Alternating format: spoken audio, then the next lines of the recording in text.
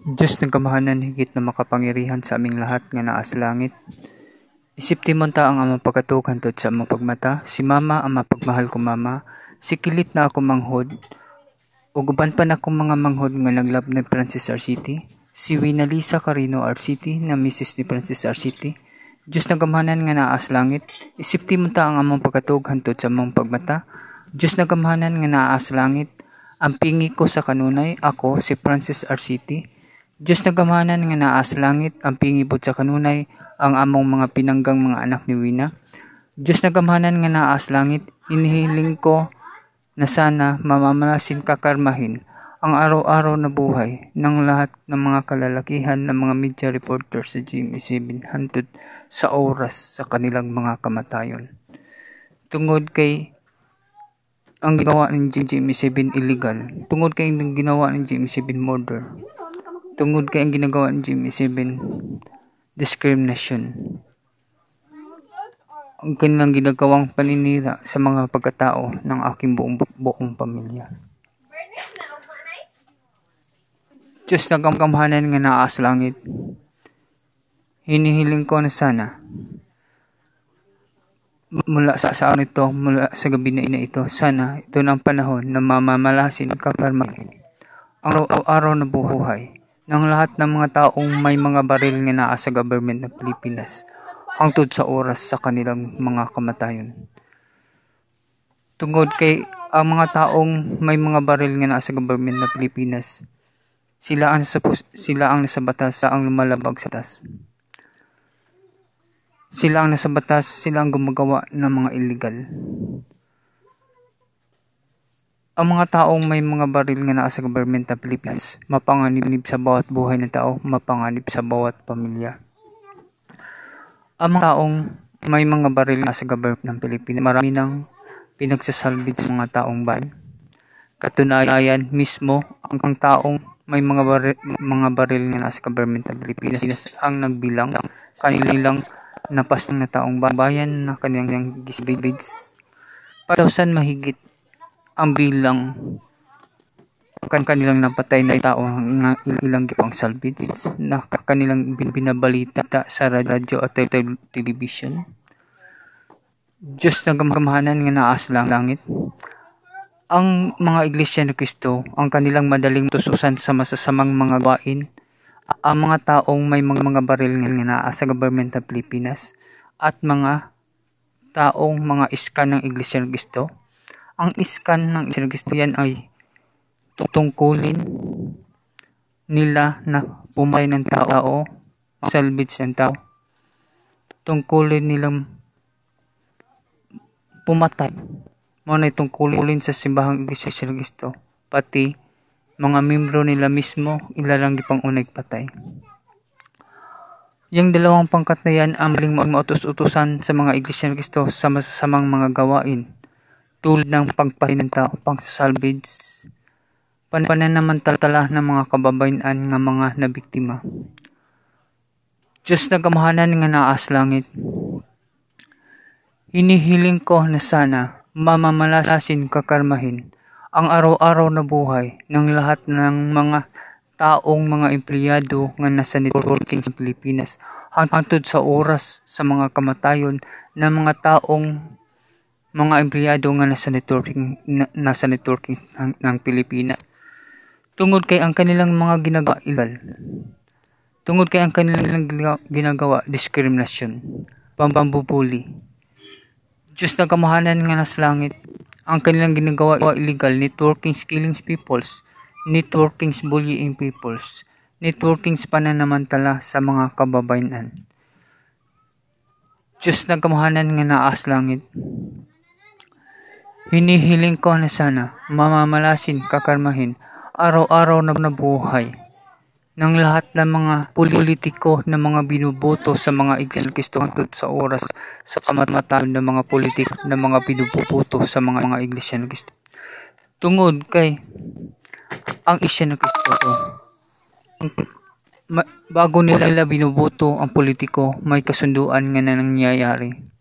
Pag politiko na sang-ayon sa masasamang mga gawain sa mga iglesia ni Kristo, binuboto sa mga iglesia ni Kristo. pagpolitiko na hindi sang-ayon, hindi binoboto sa mga Iglesia ni Cristo. Kitang-kita naman ngayon ang kaganapan sa bansa na ito, na ang karamihan nga nanungkulan ng mga politiko sa mga Iglesia ni Cristo. Amang nangyayari, kamatayon sa mga taong bayan, mga karamdaman sa taong bayan, maraming nagkaroon ng karamdaman. Diyos na kamahanan nga naas langit, mabuti na lang na bulgar. Mula nang nabulgar ang gawaing krimen ng mga Iglesia ni Cristo, nabawasan na ang bilang sa kamatayon ng tao. Hindi na maramihan ang pinapatay ng tao, pailan-ilan na lang mga tao ang namatay. At ang mga karamdaman din na nag-spread yun na maraming karamdaman sa simula.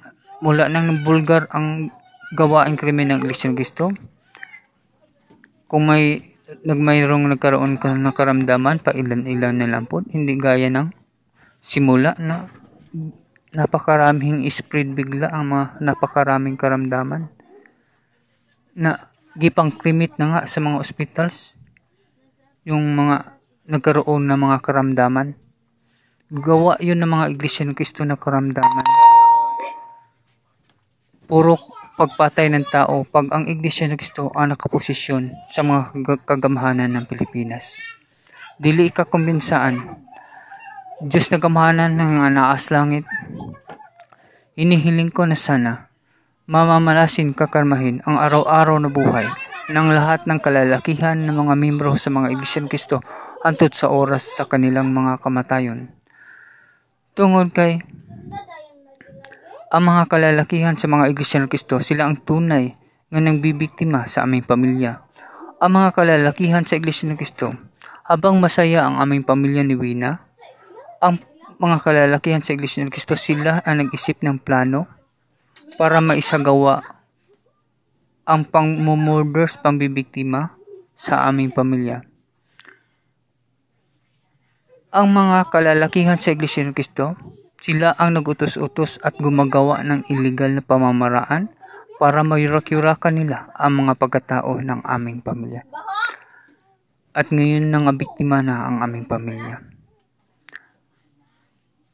Diyos na kamahanan nga naas langit, hinihiling ko na sana mamamalasin, kakarmahin ang araw-araw na buhay ni Eduardo Manalo hangtod sa kamatayon ni Eduardo Manalo.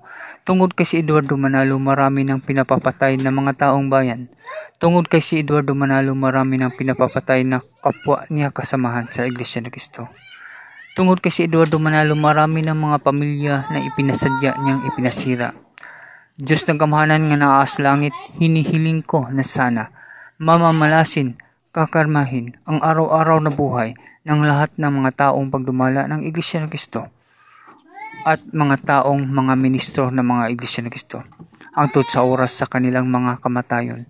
Tungod kay ang pagdumala ng mga Iglesia ni Cristo patuloy na nangilad sa Biblia sa gabi at sa araw.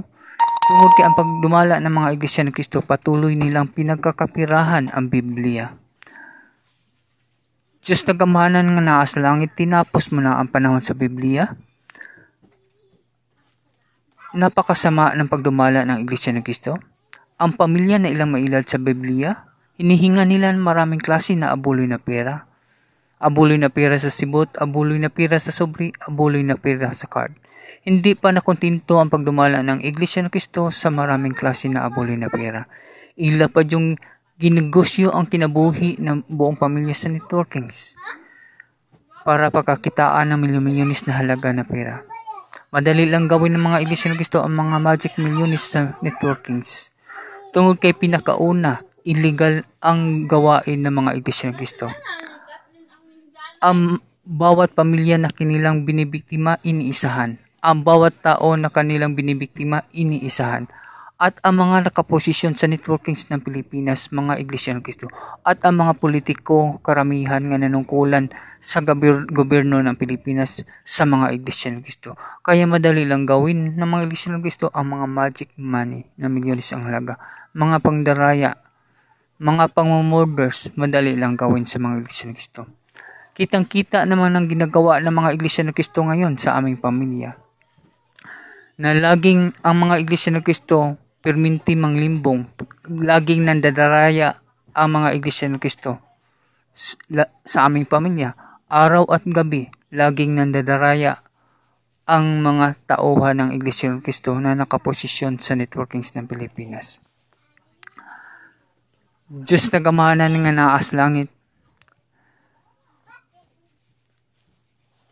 sa iyo lang ako nagtitiwala. Ako si Francis RCT, ang misis ko, si Winalisa Carino RCT.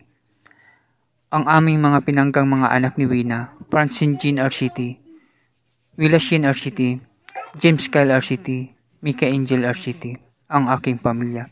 Kami, Diyos na gamahanan ng nasa langit, kami mga biktima, kami ng mga Iglesia ni Cristo. Hanggang sa ngayon, patuloy pa rin kaming binibiktima ng mga Iglesia ni Cristo. Patuloy pa rin kaming pinabibiktima ng mga Iglesia ni Cristo.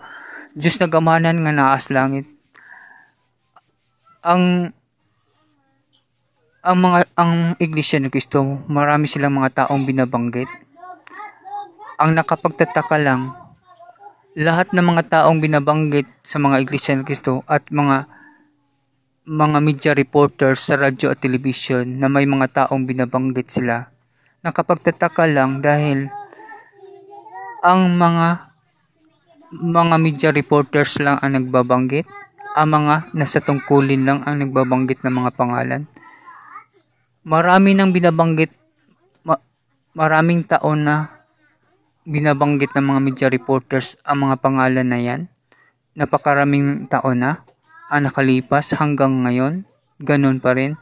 Pero nakapagtataka, Diyos na gamahanan nga naas langit, na hindi malang nila pinagsasalita yung mga taong kanilang pinapangalanan. Hindi nila pinagsasalita ng live sa media para makita sa lahat ng tao sa mundong ito kung tugma ba yung salita ng mga media reporters, kung tugma ba ang salita ng mga Iglesia ni Cristo sa kanilang mga sinasabi dyan sa network, kung tugma ba doon sa mga taong kanilang pinapangalanan. Hindi man lang nila kayang patunayan ang kanilang mga salita. Napapagsalitaan nila ang mga tao na kanilang binabanggit ng live sa television para malaman ng lahat ng tao sa mundong ito kung totoo ba o hindi yung mga sinasalita ng mga Iglesia ni Cristo at mga sinasalita ng mga media reporters. Diyos na gamahanan nga naas langit, pangdidiskriminasyon ang kanilang ginagawa, sila lang lagi ang nagsasalita ang mga nasa posisyon. Hanggang ngayon, until now, until today, until this night, wala pang kahit isa na taong kanilang pinapangalanan at binabanggit nga nagsasalita ng live sa television na makita ng lahat ng tao sa mundong ito. Diyos na gamahanan nga naas langit, yung mga taong iyon na kanilang pinapangalan mismo, ano kaya ang tunay na kalagayan? Buhay pa ba o patay na? Nakapagtataka na hindi nila pinagsasalita. Nakapagtataka nga ang mga nasa posisyon lang ang laging nagsasalita. Diyos na gamahanan nga naas langit, sa iyo lang ako nagtitiwala. Ako si Francis RCT, sa ngalan ni Yeshua, bugtong namong mangluluwas. Amen.